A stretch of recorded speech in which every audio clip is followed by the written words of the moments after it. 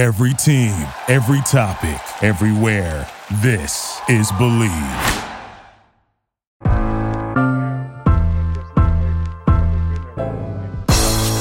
It's the corner where the treats at. Is this the passing of the torch, right? Is this what this signifies? It comes down to that front office and what they feel is most important. The champ is here. We've touched down from a higher plane. Why you landed here? We always look forward to that week because it was always intense. You know that we ain't coming back. We about to. The man, the myth, the legend, Dante Hall. My favorite player growing up was Dante Hall. I love you guys, Joe, but Dante was my guy. Get to dashing because you done on the warfield.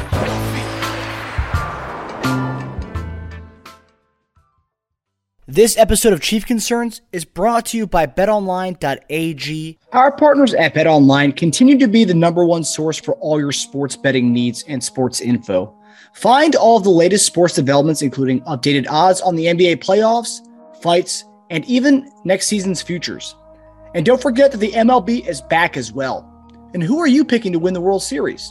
I'm picking the Royals, but I don't think that's going to work out, but we'll see. BetOnline is your continued source for all your sports wagering needs, including live betting and your favorite Vegas casino and poker games. It's super easy to get started, so head to the website today or use your mobile device to join and use our promo code BELIEVE. That's BLEAV to receive your 50% welcome bonus on your first deposit.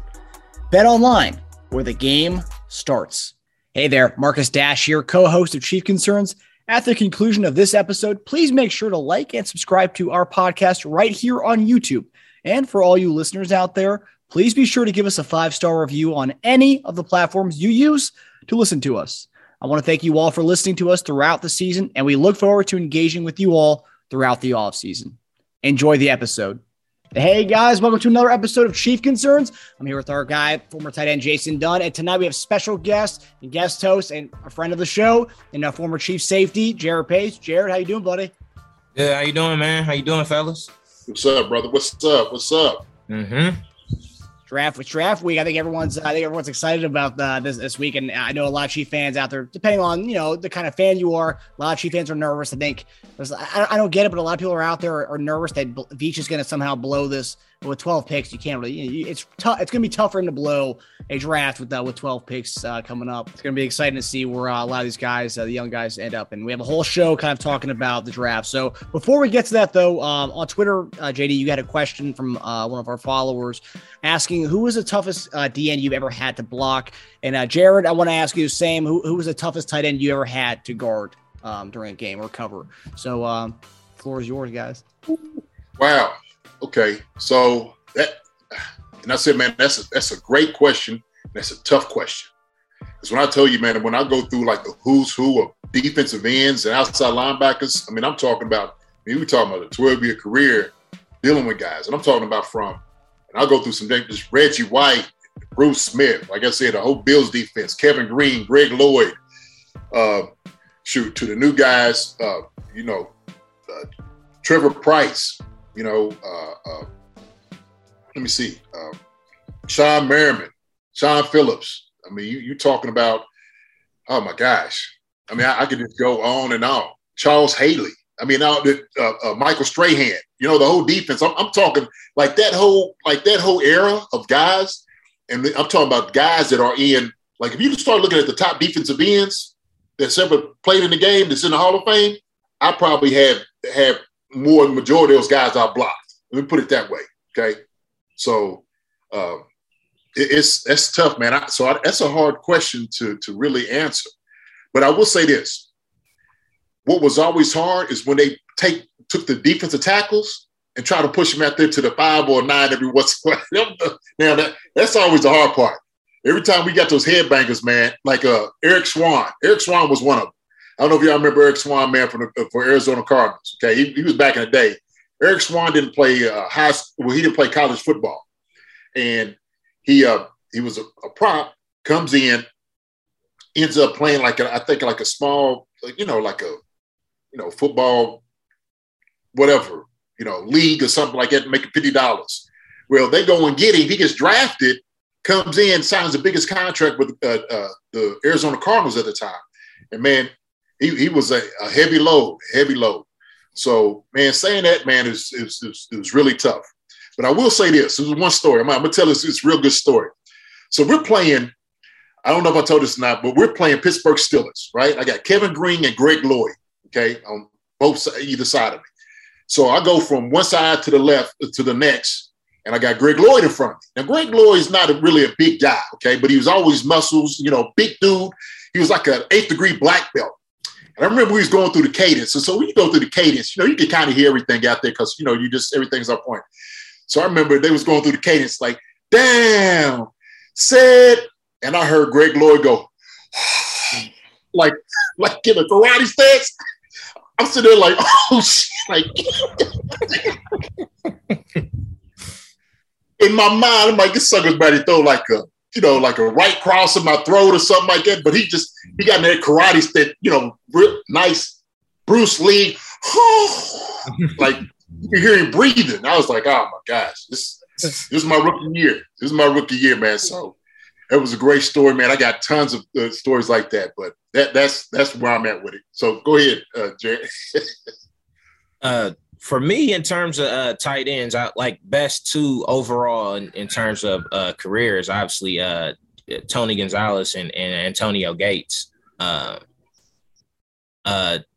Tony, I mean, I had to cover him in practice a lot, which was actually good practice because his body, Gates plays similar to how Tony played in that they use a lot of their size, kind of like, first of all, their feet, they're athletic for being their size. So they use their feet to get in certain positions, and then their body just keeps you from getting, to anything as they, kind of use the basketball in them to, keep you out the paint and make the reception. So I kind of got used to that in practice. And I'll say that like Antonio Gates was nowhere near as physical as Tony, right? So like Tony was trying to get open, like no matter what, like, I mean, cheating, hitting you, your shoulder pad will be off.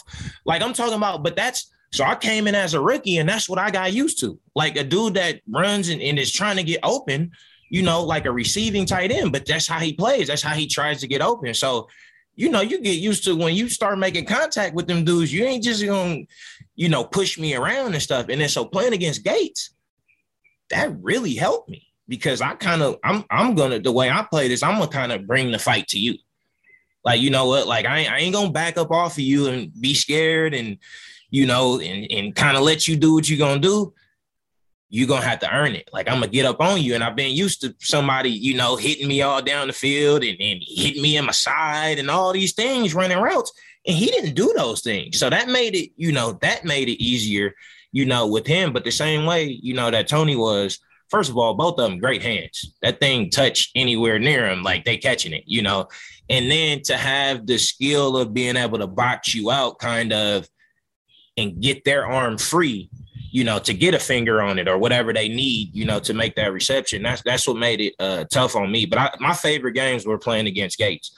I love that every year. Like I got to, it was my job to go with him everywhere and cover him. And I love that. That's what I look forward to when we got to play, San Diego twice a year, But I'll say this though, like the dude that used to make me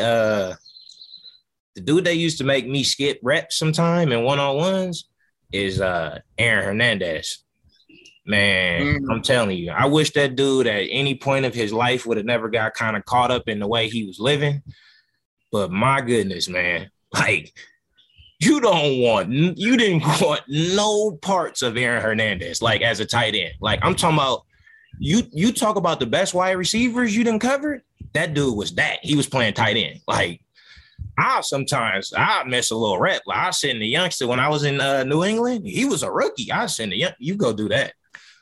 I'm not doing that. Like I ain't doing that, man. Like that dude was out there. That's why Bill used to run tosses to him. He used to throw tosses to this dude out the backfield. Like, what I mean? Like anything to get him with the ball in his hands. Like that dude was like kind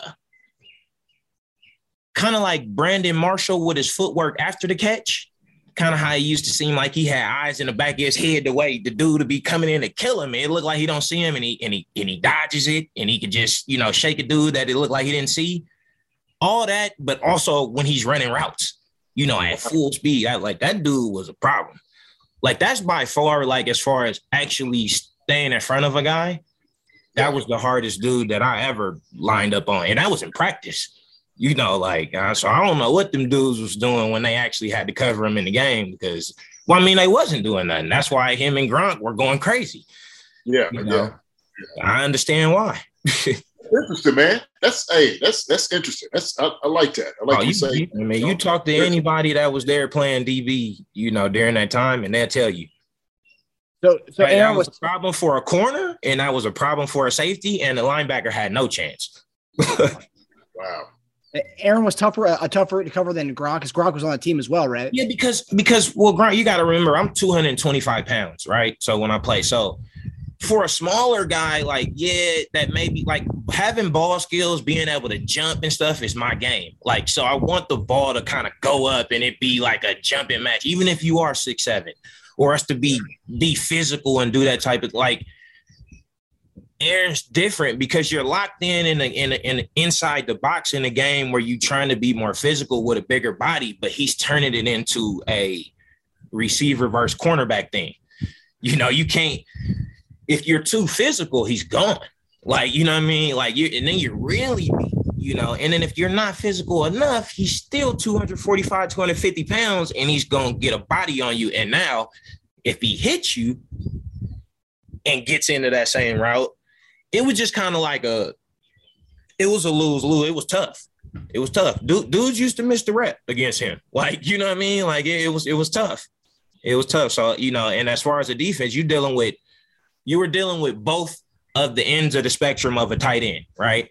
The dude that will muscle you and just go over you to catch the ball. And still, Gronk is a great route runner. Don't get me wrong. He understands like where he's supposed to be on the field and what spots to hit out of his breaks and all of that. But on the goal line, he'll just muscle you, push you down and go get it, you know? So you got that. And then you got a guy that'll slant out of press coverage and beat you. You know, in Aaron Hernandez. So you had the two, and that's what made it so hard. And like you saw, Bill was searching for that again, trying to get he was trying to add another tight end to do that, but it's tough to find, you know. These newer tight ends coming up though, I think we're gonna get to that. Like that's what we're getting to is like he just was before his time. These tight ends are gonna start doing that to where you could toss them the ball out the backfield and they'll make a play. And we're seeing it now. I mean, like you kind of said, JD, it's been kind of trending that way. Like Delaney Walker was kind of a little bit of that. You said, they thought John Smith was going to be a lot like Hernandez, and obviously I think he had an injury bug last year, so there's still a chance they can do with the Hunter Henry and Jonnu. But it's crazy how these athletes are just lining up a tight end now. These not to say that the athletes they weren't athletes before, JD. Of course. They just doing different things. Like what's acceptable at the position is like widening. You know, instead of them saying you got to be built like this, they're saying, well, no, you could be built like that. We'll take that too. And so now they're just expanding the position. There's more people that are available to play the position, and you know, so you're going to see changes anytime you do that. You're going to start to see people doing things at the position that you haven't really seen before because it's more people. Right. You know how wonderful that would have been for me coming out of college to know something like that. Like I remember when I came out, I was like 245, and my coach was like, "Man, you gotta gain weight. Like, you're 252. You gotta be 260, 265 to play in the league." You know what I'm saying? It was always like you got to get more weight on you to block the guys. Like when I'm blocking a Reggie White or I'm blocking, you know.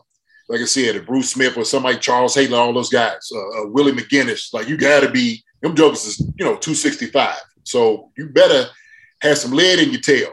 You know what I mean? Yeah. Hold on for dear life. If you don't, you're going to get thrown out the club. And then, you get thrown out the club and you're going to get thrown off the team. So that's how it works.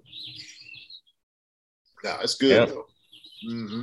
And I'm sure there's gonna be someone in this draft who's gonna be the guy, this kind of Hernandez we're talking about. So that leads us to the draft.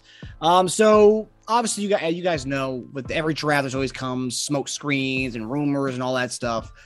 So a big rumor that's been kind of circulating for the last few days here, since yesterday, really, is that the Bears are looking to move off of Robert Quinn. They want a draft pick for him.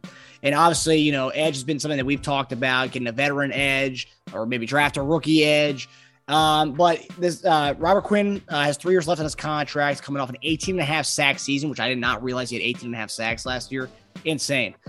So yeah, he's got 3 years left in his deal, about $13 million a year left on his 3 years. And then James Bradbury, cornerback that we've been interested in for some time now. The Giants are looking to move him on draft weekend. And they're looking for anything between a 4th or 5th round. That's been kind of the number there. And then for Robert Quinn, apparently the trade that would be able to do would be a 3rd round pick. Some are saying our 103rd pick. So the question to you guys is, of the 2 veterans we're interested in, which of these would you want us to pursue? And I guess the question comes down to is, would you rather have a veteran edge and a rookie cornerback, or a rookie edge rookie edge and a veteran cornerback, or vice versa? So which one does it come down to as far as what this team needs? Well, go ahead, JD. All right. Well, first off, I don't think the Bears are doing it. I don't, but they might. You know, I kind of looked on the news to check it out, and they were saying like, "Nah, look, it may be a smoke screen, but we're far away from doing this." But to answer your question, man, that's a really good question. Bradbury, on this team, if you have a guy like him, okay, who's an all-pro corner, and because of what we're dealing with in our division, okay, I think that guy like that makes a lot of sense. And here's why: because he's a younger guy. You know, he's got a lot of football ahead of him. And I think you can get a lot out of this guy because of, like I said, who you have to contend with. You got Devontae Adams, Jerry Jeudy, Cortland Sutton. I mean, you got guys on the other side that we got to contend with, you know what I'm saying, week after week, not to mention who's in the AFC. And so we're thinking like, okay, if it's same scenario, we had to go through Buffalo, then who you got at Buffalo you had to contend with. Then you're talking about, the Bengals, who you had to continue with the Bengals. And so you're thinking about long-term, you get a guy that's going to be able to lock these guys down, at least give, I'm talking about being a physical type of guy that gives some great competition, against these receivers. I mean, seriously, we used to just talking about Lamborghinis and whatnot. This is what we had to contend with in the NFL right now, because these guys out there are out here willing to catch the football, and they're going to throw it to them. The guys throwing the ball to them is, Russell Wilson, Derek Carr, Justin Herbert, you know what I mean? All these guys. So we know what we had to deal with in the AFC. And so when I'm thinking about that, why not get a guy like that here? Now, not saying anything about Robert Quinn. I had no idea he had 18.5 sacks. I had no idea. But also what it tells me is, kind of looking to it, he had other guys around him, though. You got to have other guys for him to get 18.5 sacks. You know what I'm saying? Robert Quinn's kind of long in the tooth. He's an older guy.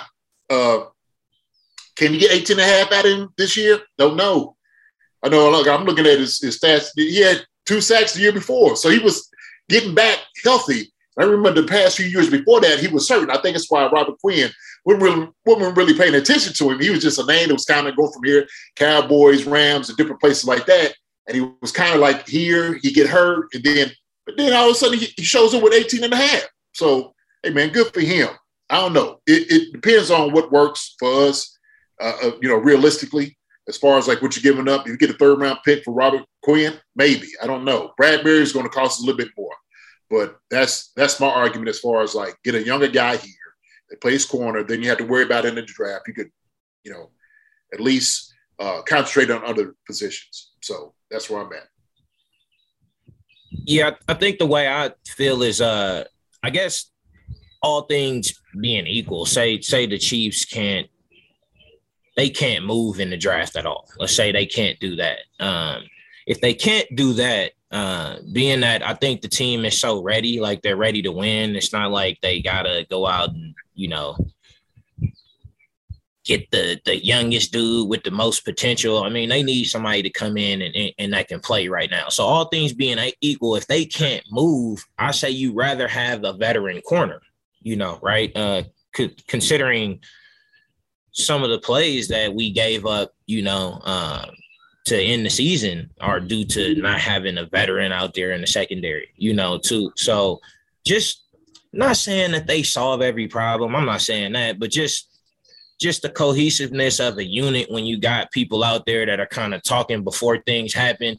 It's not a whole lot of mix-up where guys get running one way and got to stop and try to go back another way to cover it. It don't happen as much when the more kind of, veteran players you get that been in some high leverage situations that perform out there at a high level, they kind of get it together. We get on the same page and you'll be able to talk to each other and we're not going to have these mistakes, so that's important. Then again, with that being said, the dudes that are throwing these dudes the ball are a problem too, so getting more pressure on them is something you want to do. But I think the Chiefs can generate pressure, and from where they draft can probably get somebody to help them add to that, a young dude that they can come in and probably just allow him to rush the passer, put him in situations where that's what he does.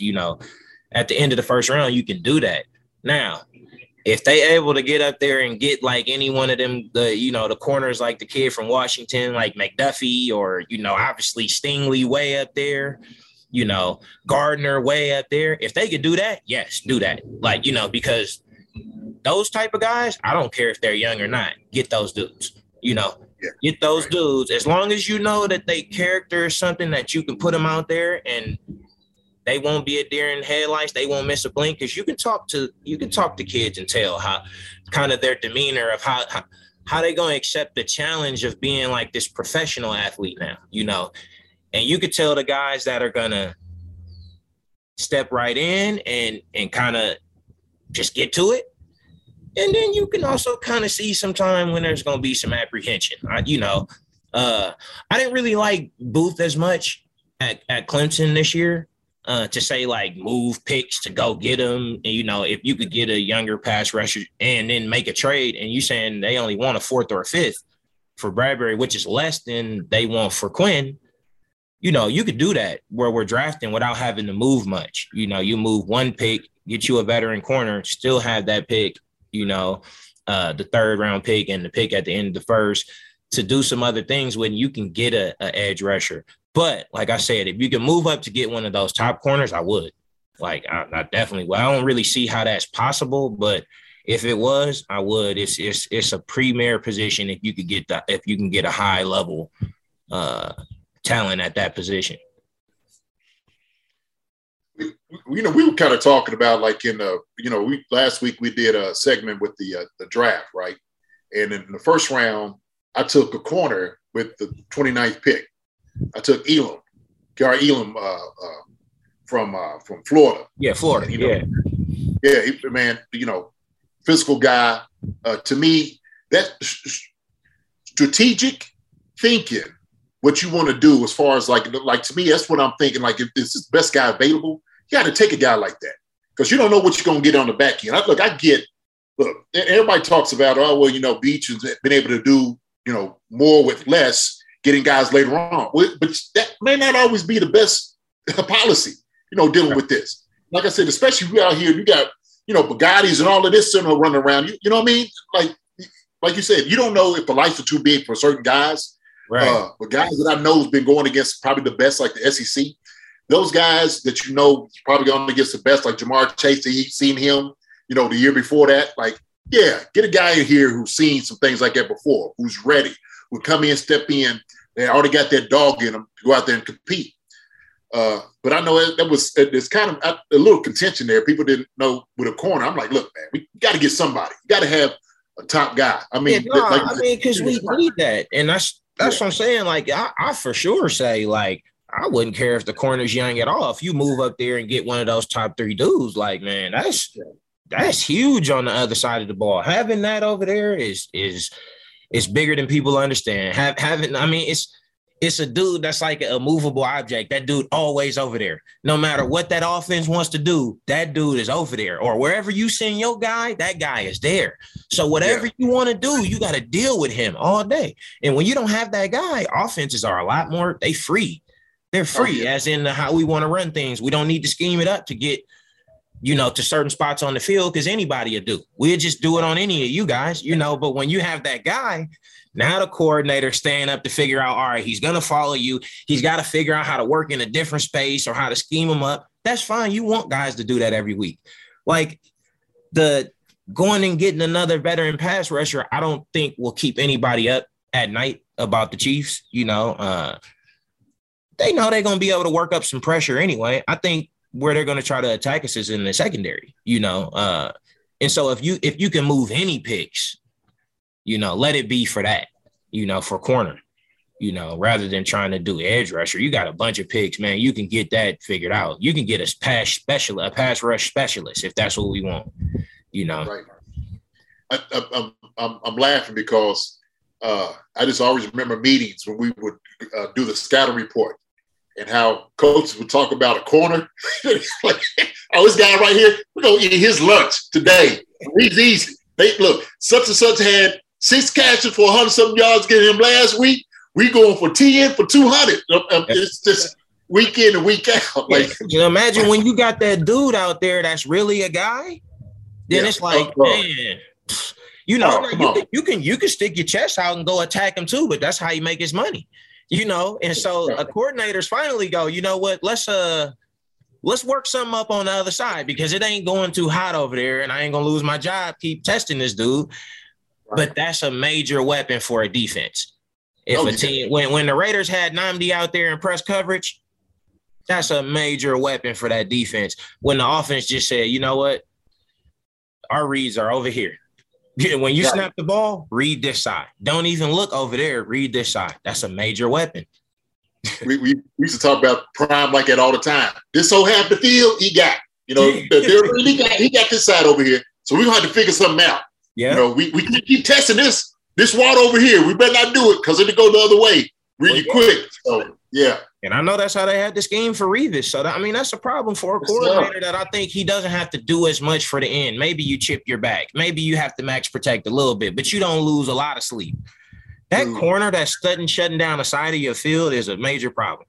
Taking your top guy, your guy that you want to feature, is now locked up in a matchup with a guy that you don't have a high percentage throwing at, and so that's major. Especially when everything's analytics now, so they know how much that changes the game, having a guy that they don't really you don't even want guys to get thrown at, like Jalen Ramsey. That's good. The fact that they not even trying him means they are forgetting one part of their offense. That's good. If every time the offense line up, y'all working with one less wideout, y'all only got 4 eligibles, I'll take that. I'll pay a dude a lot of money to let your offense work with 4 eligibles every time. And that's why Jalen Ramsey getting paid that much. Because he take one, he'll just take one and you go. And the analysis says there's a high probability this one's going to go the other way. Yeah, so. Exactly. They don't want to deal with that. Yeah. And as far as in this draft, I think it's deeper. It's a great draft for receiver, DBs, and edge rusher. So all of our needs it's really in this draft. But I think to your point, you can find edge rushers. I think after the first few edge rushers, there's kind of like this range where you can get the same kind of guy grade wise, and based on the analysis I've read, you get the same kind of guy from picks 28 to picks, like 70. So for a while there's a big drop off with quarterbacks where there's the first 5 and there's a little bit of a drop off, and then the rest of the guys. So yeah, like the mock draft you had last week, the Kaiir Elam. I think if he's there at 29, I think why not? You go him and you go with the edge rusher with the 30th pick, or best receiver available with the 30th pick. Yeah. And look, I'm gonna say this because reality is, like we were just talking about, the game changing to being a more passing league. It's the same thing. You're gonna have better pass rushes because that's all you want a guy to do, right? Because they're dropping back now 40 or 50 times a game. And so guys are going to specialize in going to go get the football. And so, look, the drop off, like you said, look, if this guy can still rush and get pressure on the guy, cool. We can live with that all day long. I think, getting enough guys here for the rotation is where we need to kind of like plant our flag at too. You know what I mean? Because I think it was part of our problem because we just didn't really have – we get pressure, but then all of a sudden, like the next guys that were coming in wasn't really generating that pressure like you really wanted. And that was the issue. That was a problem. Well, yeah, with corner, kind of what I was talking about. Like, I definitely, like, if you want to move any picks, let it be to try to move up to get, like, one of those top corners, maybe if you can't even get – because if you can't get probably inside the top 10, you can't get Stingley anymore. And Gardner probably be gone before him. So, but, there's still McDuffie. There still is Booth there, and all the talent's there and footwork, and all that stuff. So you just got to see. I just didn't like how he held up as much, when he was the man, that was my only concern there, which is kind of like one of the things that I say you want to kind of see that, like, when you're the guy, like what can we kind of expect, from you week in and week out.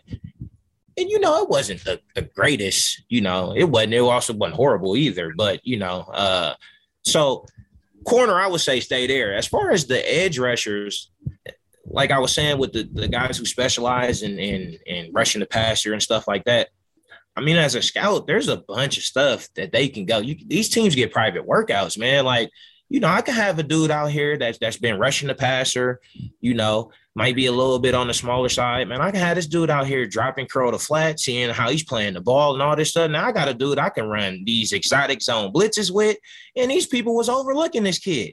This kid can catch the ball. He dropping out here curl to flat. He could break on the curl. He going in the flat route. I got him breaking down. I can use that, and I can get that later because nobody else knows that. Because he just been running around the tackle going to do this, and they might not realize that this kid can do all this other stuff. Well, that's how you can find a guy and get this guy who some of these guys, they might start as a gadget guy and end up being $100 million dude one day, because that type of stuff, especially the way the game is going, but I think it's easier to find that guy than to go work out a corner and see something that you just had missed.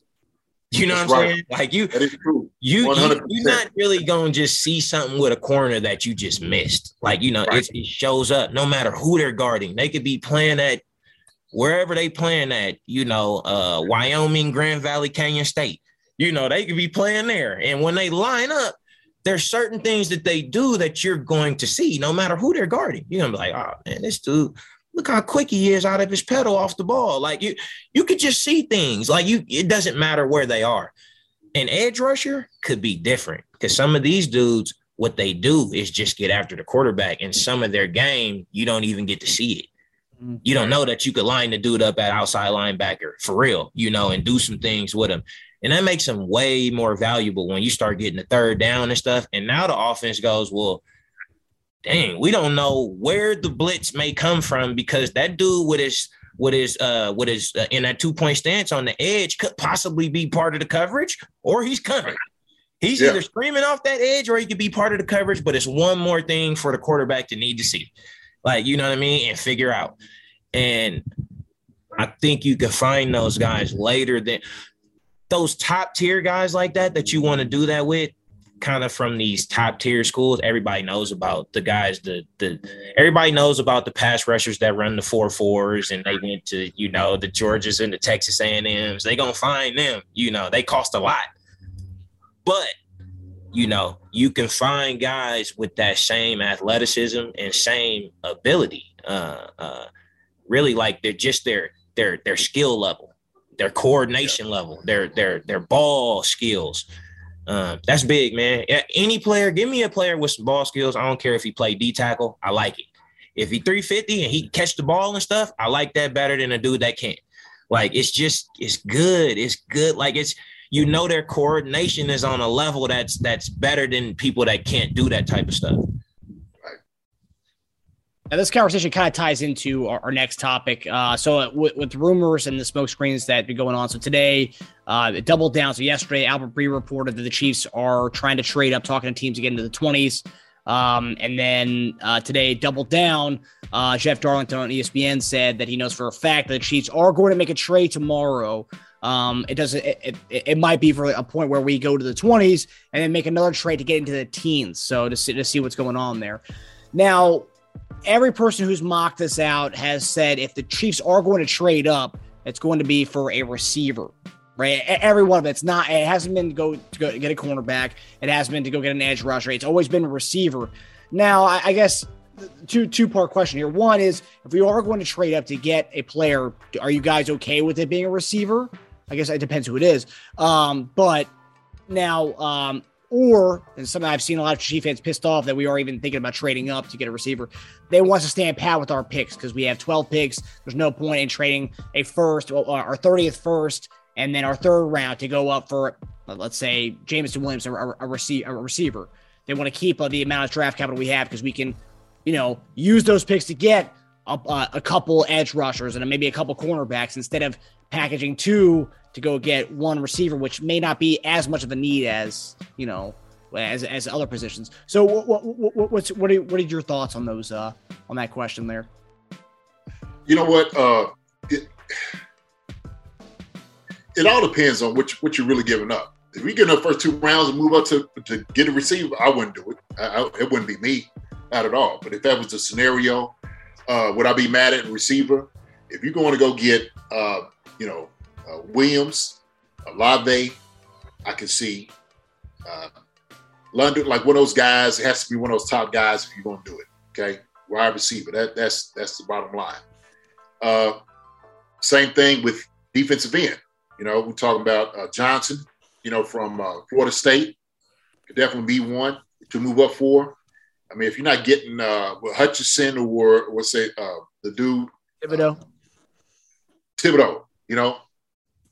I don't know. I don't know what else you're doing. So that move up, it would have to be something like that. But if it's going to cost you a whole lot to move up that far, I wouldn't do it. I mean, hold your picks off for other things you can possibly do. And we know the thing is the wide receiver class is deep. It really is.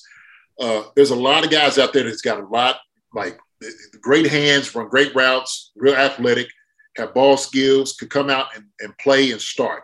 You're going to start seeing these guys going off the board in the first and second rounds. You're going to really, I'm telling you, it's going to be an absolute, fire sale. Wide receivers just going. And teams need them. Teams need wide receivers. They do. Because now what they're seeing is all these other wide receivers with these new contracts are they paying out of market. We want one of these suckers right over here for the bargain price. They you know what I mean? Million. Come on, man. Come on. $100 million. Yeah. Teams are like, look, we're looking for something. Let's go on, use this up, utilize it for this amount of time, get a rookie contract. After that happens, let them go for the big contract. See you later. We'll look for the next dude. I mean, to me, that's what makes sense. So, that's a whole different conversation, with the whole market, what it's going to do.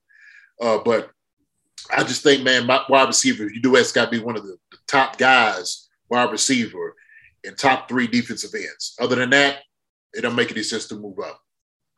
Yeah, it's funny that they're talking about wide receiver because like I say, I feel like corner, but the one guy that I do like if they get to the teens is Olave. I feel like that's the type of player that I'm talking about when I talk about the end that can do everything. This dude that can rush the passer, drop in the zone, catch the ball there if he got to make an interception, strip the ball from the quarterback, pick it up, run it in for a TD. A dude that can just shift them back off the ball, make them run pass.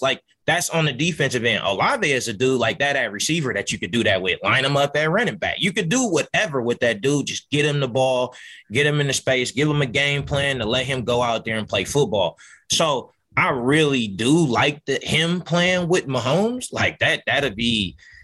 That's great. Like JD said, it's a dude that might end up costing $100 million down the road, but you get him for them first 4 or 5 years, just, to be able to be that weapon. So I do like him a lot. Although I think that a veteran corner will really help them a lot more on the other side of the ball. Cause I think Mahomes can make some people better too, but I really do like Olave. The second thing I'll say, though, on when I talk about those guys, what I think Olave could do in that offense and how many different things I think, you know, how he creates the problem for the defense because he can attack you so many ways. I also think that sometimes a lot of guys that can do that type of stuff, like there's a bunch of things that they can do well, tend to get drafted lower. Some of them kind of specialize, like, for example, like Edelman or something, who was a quarterback, right? Or guys are doing something in an offense where you never really got to see that they had that type of ability to, like, whoa, they can change the game in like different ways. They never really got that opportunity to do it, but they have the ability to. You know, maybe they can run. They can run the lights out, and they played at some smaller school or even a bigger school, and the offense had them running seam routes and beating people on seam routes all the time. And you never really got to see that, how much they could actually run a real route, you know, go get in and out of breaks out the slot, catch the football, throw hit screens to them, and then make plays in the open field because you just saw them running straight, running by people a lot. But, you know, I think what happens is guys that kind of get locked into a box are like good for some of these NFL teams if they find them and they scout them properly, because other people don't see the same thing that you see when you get to get your hands on them and get to kind of say, all right, it's more to this guy than what I saw in the box that they had him doing, you know. And I think you can do that as well with receiver, especially when you got Mahomes. Like, you know, you don't need Jamar Chase, no matter who his quarterback in, he coming out and getting open, you know. But you don't need that guy, though, with Mahomes. Because Jamar Chase is like a dude that walk on the hoop court and he just a bucket. That dude is getting open. Like, that dude footwork is crazy. Like, he's getting open, you know. But we're not moving up that high to be doing that, you know, getting a dude like that. But Olave is very good. So I would say if they getting up in the teens to get anybody, that's like a perfect fit for their offense. And I could see Andy Reid really wanting to move some things to go get him too. Like, that's a guy I could really see him wanting to say, if I get him here, I want to call these plays with this kid here, you know, in my offense for the next 5 years. See, and I think that kind of goes to the point, man. You're making a great point. And it's why I don't know why people really can't see it. And look, I understand everybody has their favorites, right? But like when I'm looking at guys' ability, you know, athletic ability, what you can do. One guy I was high on, you know, he might be a second-round pick, but I have been talking about was Christian Watson. I talked about him. Khalil Shakir is another guy that you know, has a lot of talent, could do a lot of different things, has a lot of ball skills. Mm-hmm. And with geniuses like Andy and the enemy and all those guys can put together, not to mention Patrick, like I think people not realizing, like you have a star quarterback to get the ball to anybody that's out there, right? Anywhere. Come on. You know what I'm saying? So he can make a guy better. He can definitely make a guy better. Look, if a guy can't separate, he can't get open, that's his fault. Now, you understand the limits to those guys. But when I'm seeing these guys like in this draft that has this ability, I think it's more so like, hey, getting a guy that fits the system, because our system is going to be able to utilize him for the thing. Like you said, bubble screens, you know, hand the ball off, jet sweeps, like all the things that Hill was able to do. You get a guy, like they'll find a guy that can do the same thing, right? They're going to find a guy, okay? Hey, he might not be, you know, Tyreek $30 million a year good, but he's going to give you enough because we still got the best tight end, the best quarterback. We have one of the greatest lines in here. We're going to be all right. I always go back to that. Like all the time, I'm sitting there thinking like, man, why is like everybody's, like you said, in this box of getting a guy? But that kind of brings me to kind of talking about, and then Marcus has been high on Burks, okay? He's been high on Burks. Now, I've been listening to Marcus, man. I've been checking his stuff out. I'm like, man, I'm going to see why Marcus is really high on Burks.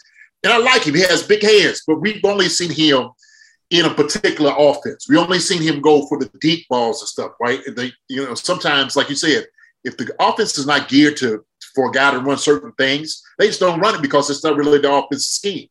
And so the same thing, like when you're looking at certain guys, if he gets in an offense with somebody who would utilize it, like, look, we're going to utilize you like this, right? We're going to utilize you like Debo. We're going to utilize you like this. the guys are like, man, hey, you know what? Open up the playbook. I'm all for it.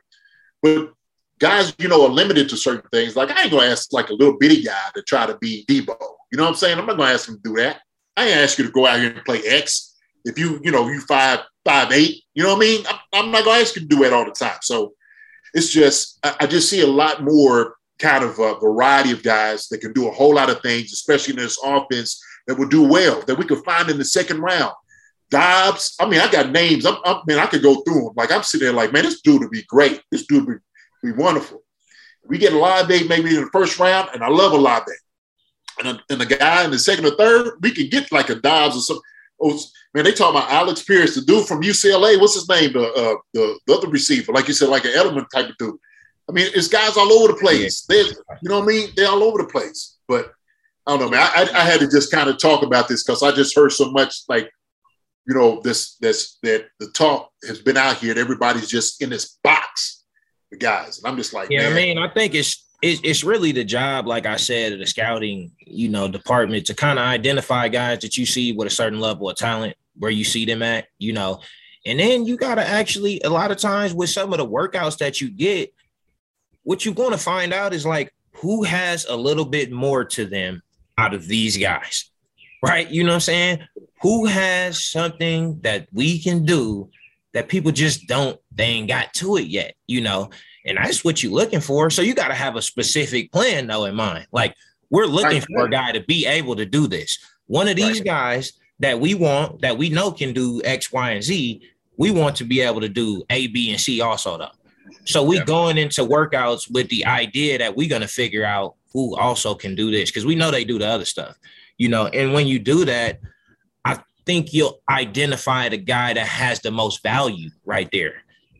Or if you say, man, I don't think other people really see that, and maybe we can hold off. We can get another guy right there because we can get this guy later. But to us, they could take 3 other guys before this dude, and we don't lose anything because this dude is better, we think, than those 3 guys, because he can do something that we don't think that they understand, or they may not want to. So they didn't even scout him with the idea in mind that we got in mind, So I remember when I was coming out, the 49ers had me out there working out at H-back to play tight end because they see my ball skills and I could jump and all that, but they had an idea. Like, you know what I mean? That nobody else really had. But that's the type of stuff I'm talking about. Like, seeing that, oh, okay, this player does this, whatever. I play baseball too. We're going to come from a different approach. We want to see if we can get a dude that understands that to do this also. And now we got something different, And I felt like they did that with Delaney. They took a receiver and said, no. We're going to get you this H-back, this hybrid tight end, and that's what we're going to do with you. And they did that with Delaney. So I thought that was real cool that you brought up Delaney, because that's a friend of mine when we were talking about the tight ends earlier. And he definitely is one of the ones that kind of, he really made that kind of small hybrid role. He got it. He got it popping with it. He went to the Pro Bowl and stuff with that. And that was cool. So he was a receiver before they moved to the tight end. In college, he went to Central Missouri State. He was just a big receiver. He's 6'1", like 230 wind up at receiver in college. And so the 49ers, the same way, just like what it was like a year before, had worked me out at H-back. They like, this dude is a receiver. So they had clearly been looking to go to that type of this dude that can attack and be a threat in the pass game from our tight end position. And they got him. And that's what they used Delaney for. They say he has the size, don't need much blocking in that role. He's strong enough to hold your own a little bit, but where you're most dangerous, how you hurting people, is us releasing you. We ain't trying to keep you in or run at you. We're going to run away from you. Can you hold that D end off? Like, as long as you hold the D end off from crashing this run and making it a problem, we good. We going to go the other way. Just get in his way. Hey, just get in his way. Just don't let him kill nobody. Just get in his way. Exactly. So. The one thing going to the draft this weekend, and if we did trade for Olave, I love that. Last week on our show, I mentioned that I do a 76ers podcast with Eric Snow. His son, Darius Snow, is a safety at Michigan State. And I asked him, I was like, who's of all the receivers in this draft class, who are your favorite receivers? He said both Ohio State receivers. He said you can rank them 1 or 2. He goes, both are awesome. Both are the best receivers in the draft. He played against Jahan Dotson last year as well, and he didn't mention him, but Jahan Dotson's another one that I've seen him go from either mid first to second round, so we could get him too, and I'd be happy with that.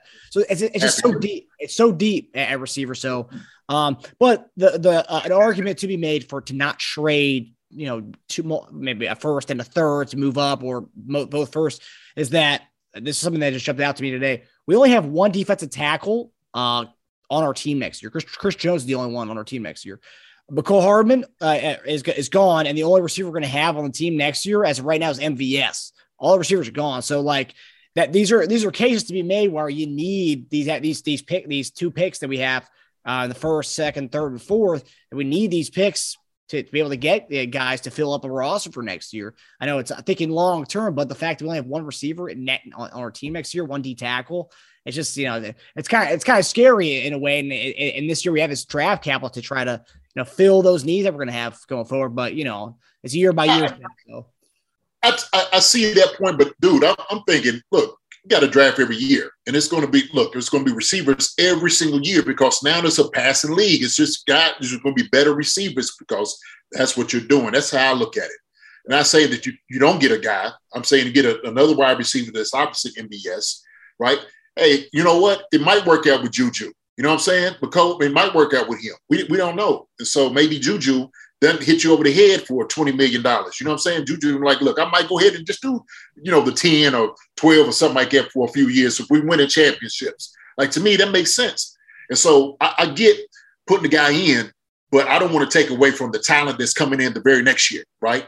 Because as long as you got 15 back there throwing the ball to you, hey, we set. That's who you want. That's who you're pulling around that guy. And so 15 is going to get the ball to those guys who's out there in the system. That's how I look at it. And so if 15 is here and he's doing what he's supposed to be doing, hey, man, you could bring somebody who got some talent, like Jared said, who's got the skill set. He'll get the ball. He got separation. He could get open. It'll work. Well, I mean, you could be backside, with the ball on the far hash. There's nowhere he can't throw it, which makes it easy to game plan, right? Because they game plan routes that take place, the real part of the route might take place 15 yards down the field, backside, and Mahomes can stop and put the ball out there, so it makes it easier to scheme up. But I mean, as far as D tackles, though, I was seeing in these mock drafts, I see a lot of them still got Jordan Davis there in the teams, and I wouldn't mind having no 6'6", 250-pound dude in the middle.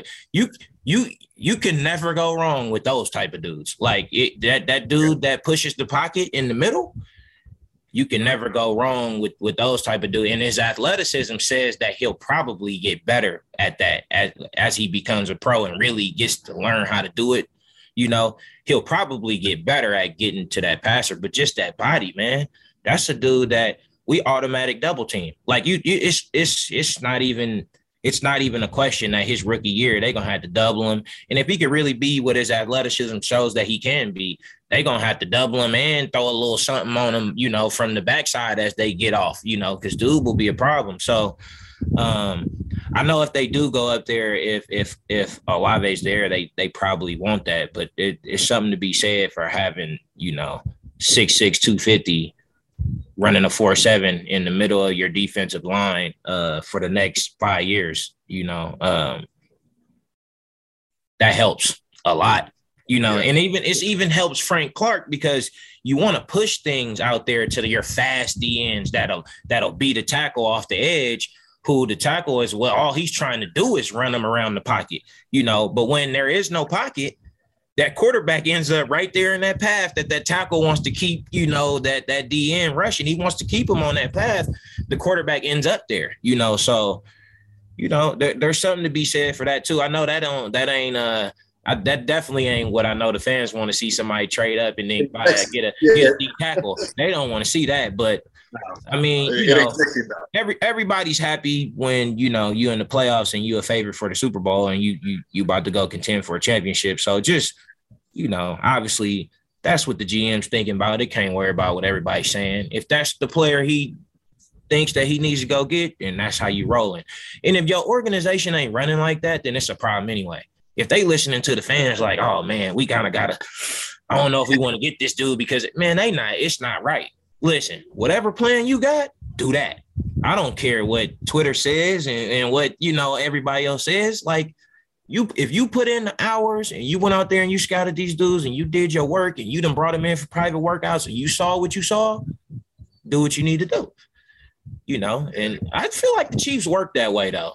The way they make moves, they very deliberate. I don't think, Andy Reid he ain't getting caught up in all of that. He understands what he's been in the league a long time. He knows what he's looking for. When he sees it, he knows it, that is what he wants. And he, I'm sure he's speaking up and he wants what he wants, Well, you look at how many times, the fans, when somebody gets drafted, they boo, boo, boo, and the sucker turns out. He gets to go ahead and put the hat on. You see, Steph Curry brought us this championship, the Warriors, in 2015, and I'm a Warrior fan back. I'm from Oakland, right? So I've been a Warrior fan, and Monte Ellis was there, and I love Monte Ellis. He was a fan favorite. Yeah, man, Oakland loved Monte Ellis, man. Yeah. And then we draft Steph Curry. I said, man, come on, man.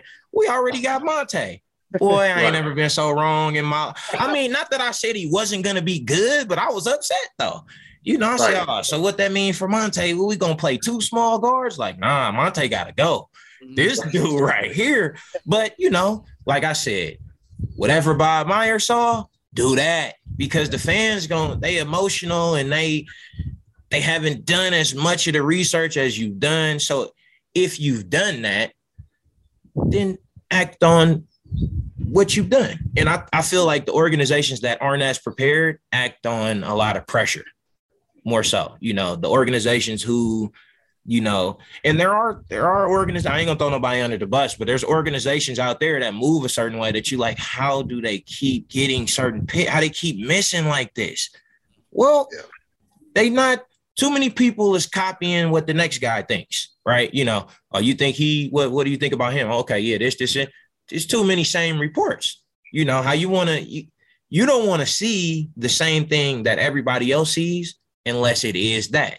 So it means you always got to check out the details with your own eyes, right? Mm-hmm. Somebody could be sitting next to you saying, oh, yeah, this dude does that. And you'll sit there and watch the whole game with this person who's saying all this and be like, I haven't seen what they're saying. What? Right. This dude's footwork has been terrible. And the same scout next to me is saying all these things he does. This guy, don't follow that guy because you'll be drafting the same people that they drafted, and there's a lot of those people who copy and paste. So what the Chiefs show me, though, by getting the talent that they'll get like lower in the draft is that they're not doing that. They're not sending scouts out. And you saw it with the Bengals this year, just where you need to fill in on your team. They're not sending people out to just copy and paste reports. They sending people out to find players and make your individual assessment based on what we need to do. Don't copy and paste. Look at it with your own eyes, see what you see, and come back.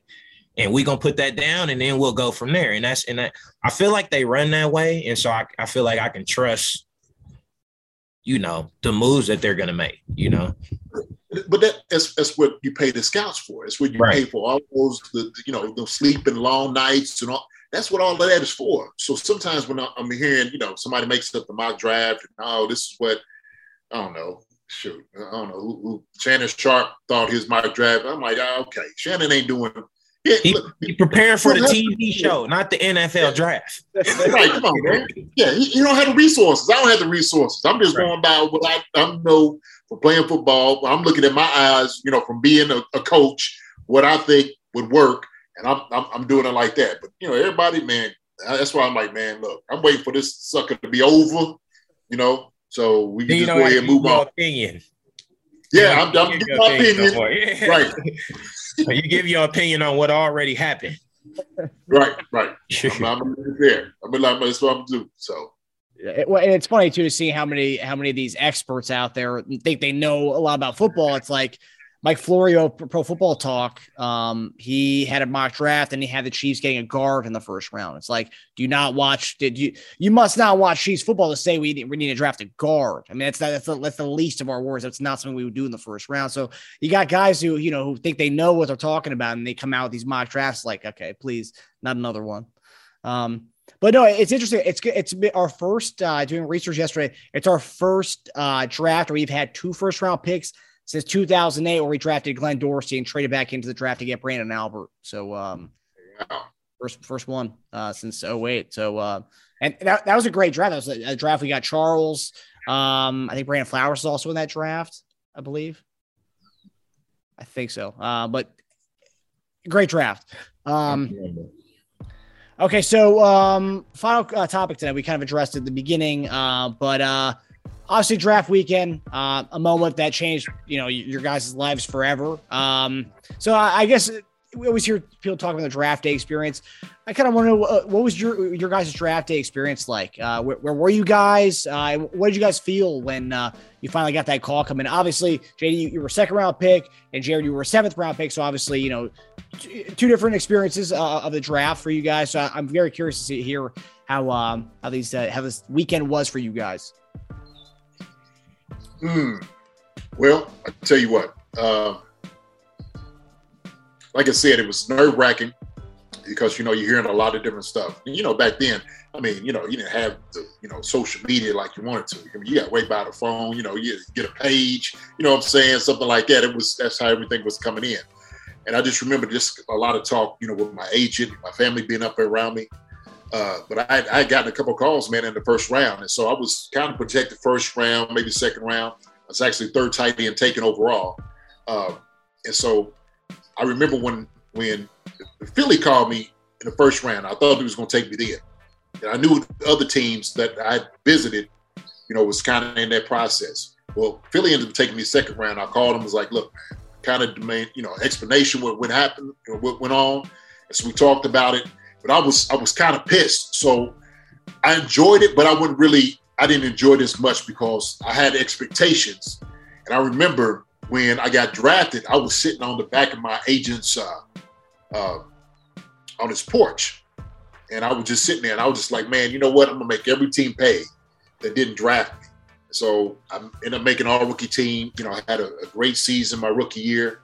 But the whole process in itself, man, is just nerve-wracking, but it was great for my family to be there. I was so happy. Like when I went in and seen everybody's faces and how elated they were for me, it made me feel good because I it was, accomplished something that I wanted to accomplish, but more so I had my family that loved the people I love was around me. And that was pretty much it, man. So it was really a great weekend. But like I said, man, it was a haze all through that time. At that moment, after getting drafted, it was like, okay, everything's just moving so fast. And it was just like, wait a minute, what? Huh? I was on a plane to Philly, and next thing you know, we, we're already doing the practicing, already getting you sized up, media things, all of that is just rolling. But it was good. It was a good time, man. All I had to say to these guys coming in is enjoy the process. Enjoy it as much as possible, because it's a one time, one thing only that will happen to you. And it's one of the greatest things that could ever happen for a young guy and their family. So it's good. Yeah. For me, I mean, if you thought you were upset, man, well, because I had heard everything from 3rd round on, and then, obviously I'm sitting around and that didn't happen. And then I'm sitting around the 2nd day. So at this point, I'm pissed off. I don't really know what I thought at that point. I really didn't care if I got drafted or anything at the point where I was at the 227 where I got drafted. So it was like the Chiefs called me and they told me they were picking me. And I was kind of like, all right, like when do I got to come? Like when I got to be there? Because my mindset was like F y'all and F every other team that didn't pick me. And man, you know how I showed up. Like I'm thinking like, I don't even like y'all. Like you calling me, telling me you drafted me, and I don't even like y'all picked the safety in the 2nd round. And Bernard, one of my best friends to this day, but I'm sitting there thinking like, y'all, you calling you happy and stuff, and I ain't matching that. I'm not happy. Right. And they put my college coach, Embry was there, and You know, he talked to me, hey, man, you know, I said, man, I'll be there.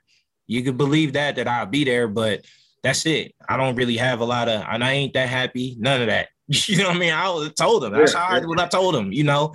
And for me, I was just like, you know what? Let's see what happened in this baseball draft. Because, you know, I don't know, this SRHIT right here is ridiculous, you know. And then I ended up going in the 7th round in the baseball draft, which is high, you know. So kind of what I thought was like, you know, well, I'm going to this camp to KC just to let these cats know I ain't no damn 7th round pick. You know what I'm saying? I was coming there for that. Like, you know, I got something to prove. I ain't worried about nothing. Like, I'm coming in here. I'm about to do some of the stuff I ain't even doing in college, but I was free now. Like, I was so upset about what had happened. I didn't care about what the consequences were for jumping this route that Dante Hall's running down the sideline. If I'm wrong, I'm going. If I think he's throwing it, I'm going. Like, you know what I'm saying? And that's how I showed up. And, you know, it paid off. I ended up, long story short, you know, I ended up not signing with the Angels because they didn't really match what I, you know, wanted. And, you know, I ended up being able to start that year. But yeah, it was life-changing. And that would be cliche. I ain't going to say I wouldn't trade it because I definitely would have traded being up there in the top picks because financially that'd hit your pockets way better than that 7th round hit it. So, you know, and I ain't going to sit here and say people be like, oh, I wouldn't trade it for the man. Hey, listen, look, it would be a lot better if you're a 1st round pick. Okay. Don't sit here and say like, you know, you had the struggle. You could have been the same dude if you would have got that. But I will say that I never forgot that though. And it definitely was on every notebook I ever had. You know what I mean? I knew I was 228. I knew it was 227 cats that they thought was better than me. And 12, 13 of them were safeties. And I was watching all of them. You know what I'm saying? I don't know if they paid attention to me. I don't really care per se. I wasn't watching them in that I wanted them to struggle because some of those guys are my friends. And I never want someone not to do well. I want everybody to like ball. But I'm just going to do better, though. Like, this competitiveness, it's like it helps me seeing you do well. It just helps me. You know, we all here, you know. Right. It's not, I don't want to see you struggle, though. I ain't going to watch the game and be like, oh, I hope this dude. Like, that's hater stuff. And there's people out there like that. But that's, nah. Like, you kind of want everybody at top level so you could compete. Huh? Right. No, look, and that was the same way. That's exactly how I felt, too. I was like, man, I'm going to make every single team pay. And when I went in, I had a chip on my shoulder. So any little doubt, whatever it was, I was going to make sure that wasn't going to fly with me. I was going to make sure I was going to make everybody wrong, whatever it was. He didn't do this or whatever. Now, everyone's going to be JD. I don't care. And like I said, I'm going to make sure the teams that pass me up when we see against you this year, watch what I bought. Watch what I do when I get that chance and opportunity. When you come and shake my hand like, hey, you could have had me. You could have had this. Could have had that though. But, yeah, I mean, some of them dudes, I didn't even want to shake their hands, man. Like, you know what I mean? Like, so the dudes that talked to me and I knew they told me, you know, it was like, because when I came out, some of the stuff was like, oh, he's big. You don't know if he can move. I ain't met a dude my first 4 years in the league I couldn't cover. I might have been 230 pounds, but I ain't never been. There's never been a guy lined up again that I'm like, oh, I can't cover. Now, about year 5 after I tore that calf and everything, it started being hard that big and still moving like that, you know. But before that, man, like, it, you know, because the corners used to be like, man, I used to play corner in practice sometime in KC. Was there? Maybe used to let me play corner. Like, I'm like, whatever y'all thought, I was one of those players that was asked to play strong safety in college because of my size. You ain't even know my ball. I'm a center fielder, dude. Like, you know, drafted in the 7th round. I could go get this ball. I could do all of that. But they don't really allow me to do it like that. So I can't show it. You know, I can show it sometimes in zero coverage when I get to cover this dude and pick off something, you know. But picks in man-to-man coverage are harder, you know, because the quarterback makes a bad throw when you're in man-to-man coverage. Well, a good throw for offense because he makes sure you can't get it or his receiver can't get it. So it's just an incompletion, you know. And so, you know, that was the stuff that I was so upset about. I'm like, you know, a lot of this stuff has been overlooked, but that's fine, though. You know, now I'm going to be asked to do it. So now they about to see that I can do it because now it's going to be part of my responsibilities. They're going to say line up in the slot. And I end up playing nickel. Not only as a rookie 230-pound safety playing nickel. Like, you know what I mean? Like, and that's impossible now. Like, with the way that, you know, Tyreek's in there and, you know, like, it's just not going to happen now. But, you know, I was dealing with, like, Ricky Prohl and stuff. Like, you know, and he's still a little small dude, but y'all could do that. Man, Tyreek get in there in that slot 230, you're going to have a problem. You know. Already. I'm cut. Tell the safety right now, just go over the top because I'm going to jump something else. When he take off deep, I'm letting it go. You was 230? I know you was 230. I was 239 at the combine, man. So, like, my first year, my weight was with the Chiefs, I had to be 225. So every week I had to be 225 or else, you know, I was always 225. So, you know, but yeah, at the combine, I was 239. 239. Wow. 239, man. You know, and yeah, I played basically my entire career. I was 225. It was a couple times in there. I was probably 228, you know, but yeah, I played. That's the weight I played at. I mean, nowadays I probably could have played the hell out of some outside linebacker in this NFL. I all the interceptions I would have got playing down there and being able to run through them gaps. But like, you know, I was still a safety, you know, then. Now it's kind of like, it's harder to have to move around at that rate for that long at that size. Like, you know, having it like when you play pass coverage these days, if your safety's 225, man, it's a lot of these dudes taking the top off over and over, you know, routes that is making you move all around the field. And that's just a lot to ask from a dude that weighs that much, you know, because normally the dudes that weigh about that much running around now on offense are the tight ends. And they gonna get them in and out, though. They're receiving tight ends and make sure they fresh, you know, while you sitting over there covering the whole drive. You know, you don't want to sub because if they sub for you, clearly the best dude is not in there. So you need to suck it up. You got to stay. You can't because I'm staying because why would I go? I can't go because if he come in here, it's not me. So, you know, I used to be tired and that would keep me going. Like, I don't want my backup in here. That's the reason I got the job. Like, you know what I'm saying? Like, yeah, I don't want him to do it because I feel like I'm better. So if I got to tap out, I need to come out. Something going on. Like, you know, hey, look, otherwise I'm going to get through it. You know, your backup's looking at, hey, coach, he tapping his helmet. Coach, look, I ain't doing that. I'm out here. I got this. I'm good. I'm okay. I know that hit looked kind of hard, but I'm all right. Yeah. Now, you said you thought you were going to go anywhere from third to seventh round, or third round on. So were you watching the draft for the entirety?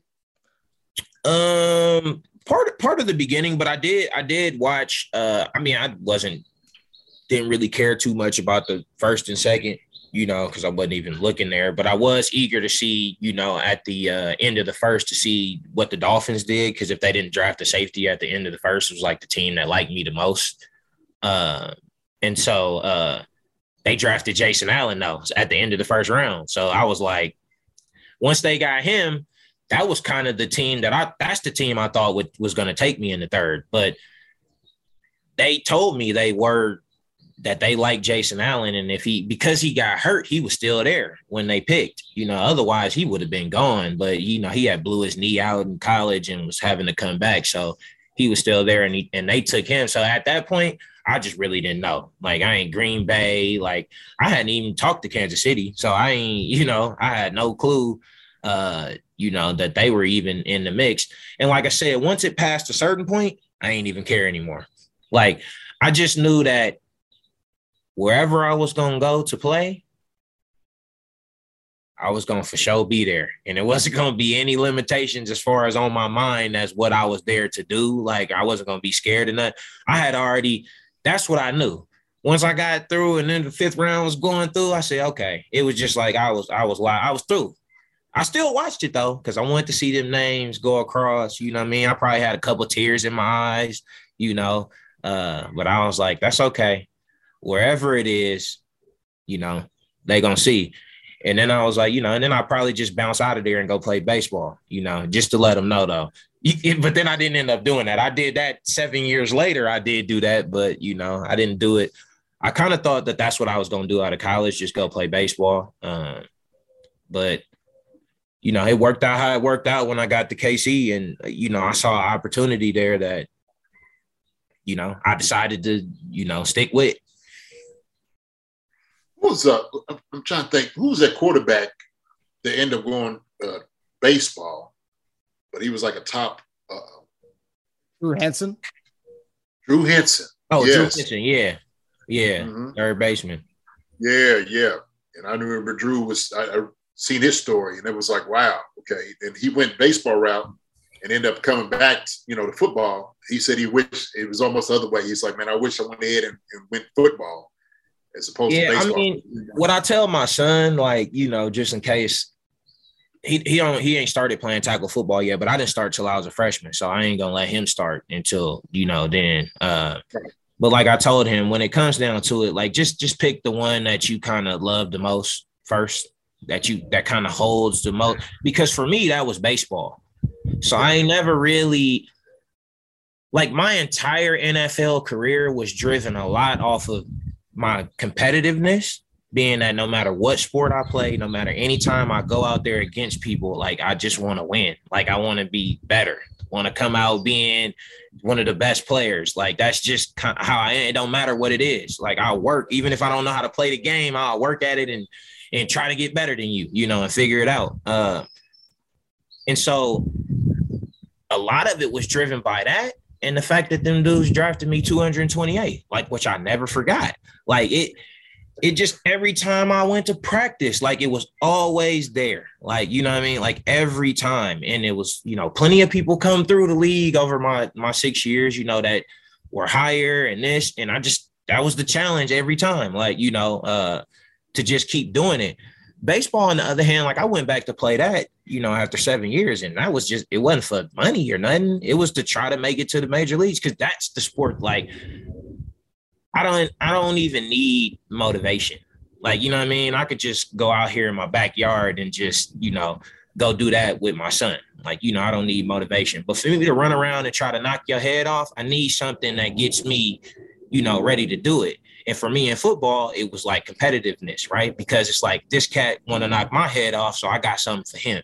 You know what I mean? And if they are talking crazy, this is a sport right here. Well, I'll get right to it on the field. We don't have to wait. We ain't got to see me in the locker room. I'll get right to it. Next play, buddy. Like, you know, oh yeah, okay.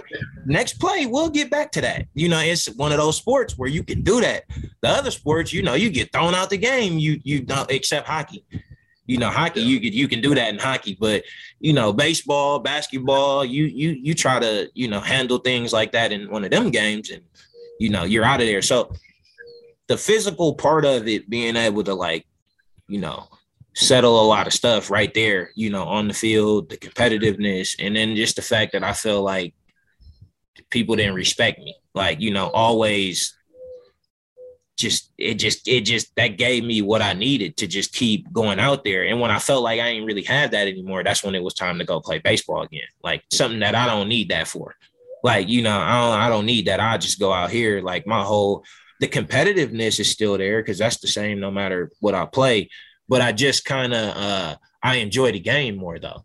Like, you know, spending all the time I had to spend when I was there in spring training, getting there early in the morning, staying there 2 hours after hitting, you know, and stuff. Shout out to Jock Peterson, because I was doing that with him, and now he been playing, what is he, like year 8 now, man? He's balling with the Giants now too. But yeah, like, that type of stuff didn't bother me. Like, it was more, that type of stuff seemed like more work when it was football than it did when it was baseball. And maybe it was because it was new and it was something I got to after spending all those years doing something else. So, you know, I got back to it. But yeah, I always tell my son, like, man, whatever that one is right there, that you don't need a whole lot extra, you know, to just push you to do everything you can do in it. That's the one. Take it from me as a Chiefs fan. I'm very happy we drafted both. Well, not you, JD. We picked you up, but Jared, I was really happy that we were able to get you. I know still to this day, a lot of people talk about in 2006 Madden, how you were like, you know, 7th round pick. You were like I guess maybe a 70 or 68 overall, but like for some reason you play Madden like you were like a 90 or something. I think your awareness or something must be like a 95 or something. Because I don't know, man, but I used to play with myself on Madden back then and like build myself up into a little all pro. That was about the last time. I really didn't play Madden too much though. Once I got to the NFL, it was like I used to play college and Madden, and that was all I ever played. Then I got to the league and I played it for like 1 year. And then I played other games. Just like, man, you go to work every day. Yeah. And then you figure out like, oh, it's like, yeah, it's work. My friends would be like, oh, was it this? I'm like, no, y'all don't understand. When I tell you we go up there in the morning and leave like, in the late afternoon, I mean, like in between that, it ain't much like other stuff than football. Yeah, there's some lunch. There's 20 minutes outside of this meeting to go out to practice. There's 35 minutes to do something after practice, eat, whatever that. And then it's more meetings. Like, I don't think my friends and stuff didn't understand that at first. Like, nah, it ain't no 9 to 5. Yeah. It ain't like that. No, it's an all day event. It's all day. And if you want to be good, it's longer than that. Like, and not to mention like the toll it takes on the body. That's another thing. Like being in, like, the tub and ice in your knees and arms and everything down, getting stem work, like all those different things. So it goes into it, right? And so, yeah, that's why I don't think people, when I hear people ask me, like, do you miss it? I'm like, I miss the locker room. I miss playing on Sundays. But all that other stuff, they can have. They keep all that, man. They keep all I could not miss going to that locker knowing I got to put on these full pads to go out here to practice. I don't miss anything about that. Like, there's nothing about that I'm like, oh, I just miss those days. Not like my back hurt now, just like when I think about like how that used to feel on somebody. And then Kansas City is the worst because it's like you got 100-some degrees with humidity in the summer, but then they gonna double back with the -6 in the winter. It's like, how can we get both of these? Like, at least Miami deals with one. They don't get the other one. Like, how you in a place we get both? I'm like, oh, man, they double right back on. I remember the first time, because I didn't wear gloves in college. I just take my fingers, you know what I mean? And it started getting cold. And it went from, like, my first time, like my rookie year was, like, it went from being, like, 30-something to, like, single digits, like, over a couple days, right? Like, it was, like, a cold chills, like, windy and stuff. And so I still haven't been wearing gloves, even though it's getting down here 40s and all of that. I'm still. So I remember I come out the house one day, I'm going to the truck and it's like hurting. When I walked outside, it was hurting. Like, it was so cold. It hurt like my ears and stuff. So I'm like, I put my hood on, I hopped in the car and I looked at the thing and the thing said 3. I said, oh, no, it's 3 degrees? Like, and I'm from California. I've not, like, man.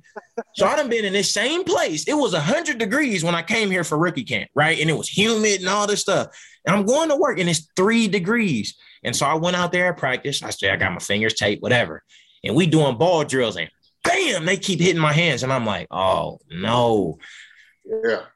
Told Gibby, I got to go into the equipment room. Went in there in the equipment room, got me some gloves. I wore gloves ever since that day. Because even when it got warm, I had gotten so used to them. Like, I never took them off. But that's the 3 degrees in KC is what got me in gloves. Like, man, I had never felt nothing like that. Like, I never had felt cold, like hurt. Like, it was the first time I had been anywhere where it could be cold enough that it would hurt, And I remember my ears and my nose, like how it felt when I walked out. Like, nah. It's a different level of I wasn't used to looking at the weather. That, Kansas City made me kind of like get used to checking my little phone and see what the weather was going to be, because nowhere I've been in California and that was it. Right. And so everywhere you wake up, it could be raining. It could be cold today, but that means in the 50s. Like, you know what I mean? It could be warmer tomorrow, like up in the 90s, but it's all like whatever you could deal with. I never walked outside and it hurt. I'm like, yeah, I need to kind of be aware of what I'm doing when I come out the house in the morning, because it could be a problem outside. So, yeah, that's what KC did for me. And then everywhere I played seemed to be cold. Nowhere as cold as KC, though. Philly wasn't as cold. New England wasn't as cold. And Minnesota wasn't as cold. None of them touched when I was there. None of them touched the temperatures that KC touched when I was in KC. I mean, KC I think we played a game against the Dolphins, and they said like the wind chill was like -31 or something. It was like game against the Dolphins that was like 9-7. The field was like frozen. You know that in the Arrowhead where it freeze, be a rock. Like they said the wind chill was like -30 something. I'm like, yeah, nah. Nowhere I played after that got like that, you know. But yeah, KC is a special place though, man. Like, you know. You get a little bit of both elements, all them fans there. That's what I like the most about getting there is just kind of like the fans. Like the fans didn't care nothing about me being a 7th round pick. Like, you know, and you feel that too. Like that kind of the love from them. Like we don't care nothing about that. Like if you can do that, as long like they don't care, you know. And so I felt that, and that was cool. You know, transitioning into that, but really it was just a chip on my shoulder since draft day that powered me through, you know, everything. And they got a starter, the 7th round pick, they got a starter in the 7th round pick. You know what I'm saying? I mean, how can you not be happy at that? You know what I mean? Yeah. For real. Yeah. And sometimes like, so my perspective, like when you came in, like we don't really know what guys are picked at and stuff. You know what I'm saying? We just like when you're already in the league, you know, you just kind of, you get a like that. You know who's on. Right. And so when you were starting, I'm thinking, you probably our first, top 3 picks. You know what I'm saying? I mean, for real. I mean, that's how you're thinking a guy who's starting is projected. That's how it is, 1st, 2nd, or 3rd round. That's where he is. Right. He's that guy. So, you played up, man. And that's, man, hats off to you because it's just a testament about what type of competitor you are. You know what I'm saying? The mindset and you how you said that on that stage, being able to come out there with that mindset, that is 100% true. And that's you. Yeah. You know what I'm saying? So there ain't no 7th pick. It don't matter where they pick you at. It's about where you respond and what you do when you're out there, man.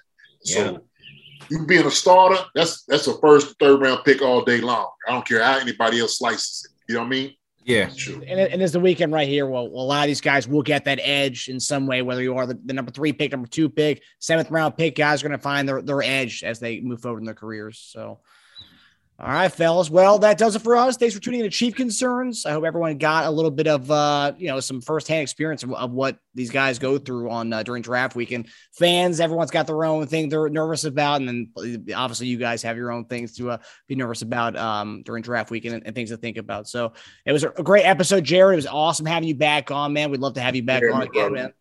Appreciate it, man. Thanks for having me, guys. Appreciate it, my brother, man. Much love to you, man. Hey, take care of your sons and your family out there, man. Keep that bat in their hand. I know you're going to get them tight. Yes, sir. We're gonna get them right. Yeah. They ain't going to be walking around here with back problems like they daddy, man. Nah, we ain't going to do that. We're going to avoid those. We're going to take a detour. Yeah. Right. Sure. All right, my brother. All right, take it easy, guys. Okay. Hi, everybody. Thanks for watching. Subscribe here to get the latest from the show. Also, be sure to check out the best clips from Chief Concerns. And if you prefer to listen to the show, subscribe and follow us on Apple Podcasts, Spotify, and anywhere else you get podcasts. Thank you for listening to Believe. You can show support to your host by subscribing to the show and giving us a 5-star rating on your preferred platform. Check us out at Believe.com and search for BLEAV on YouTube.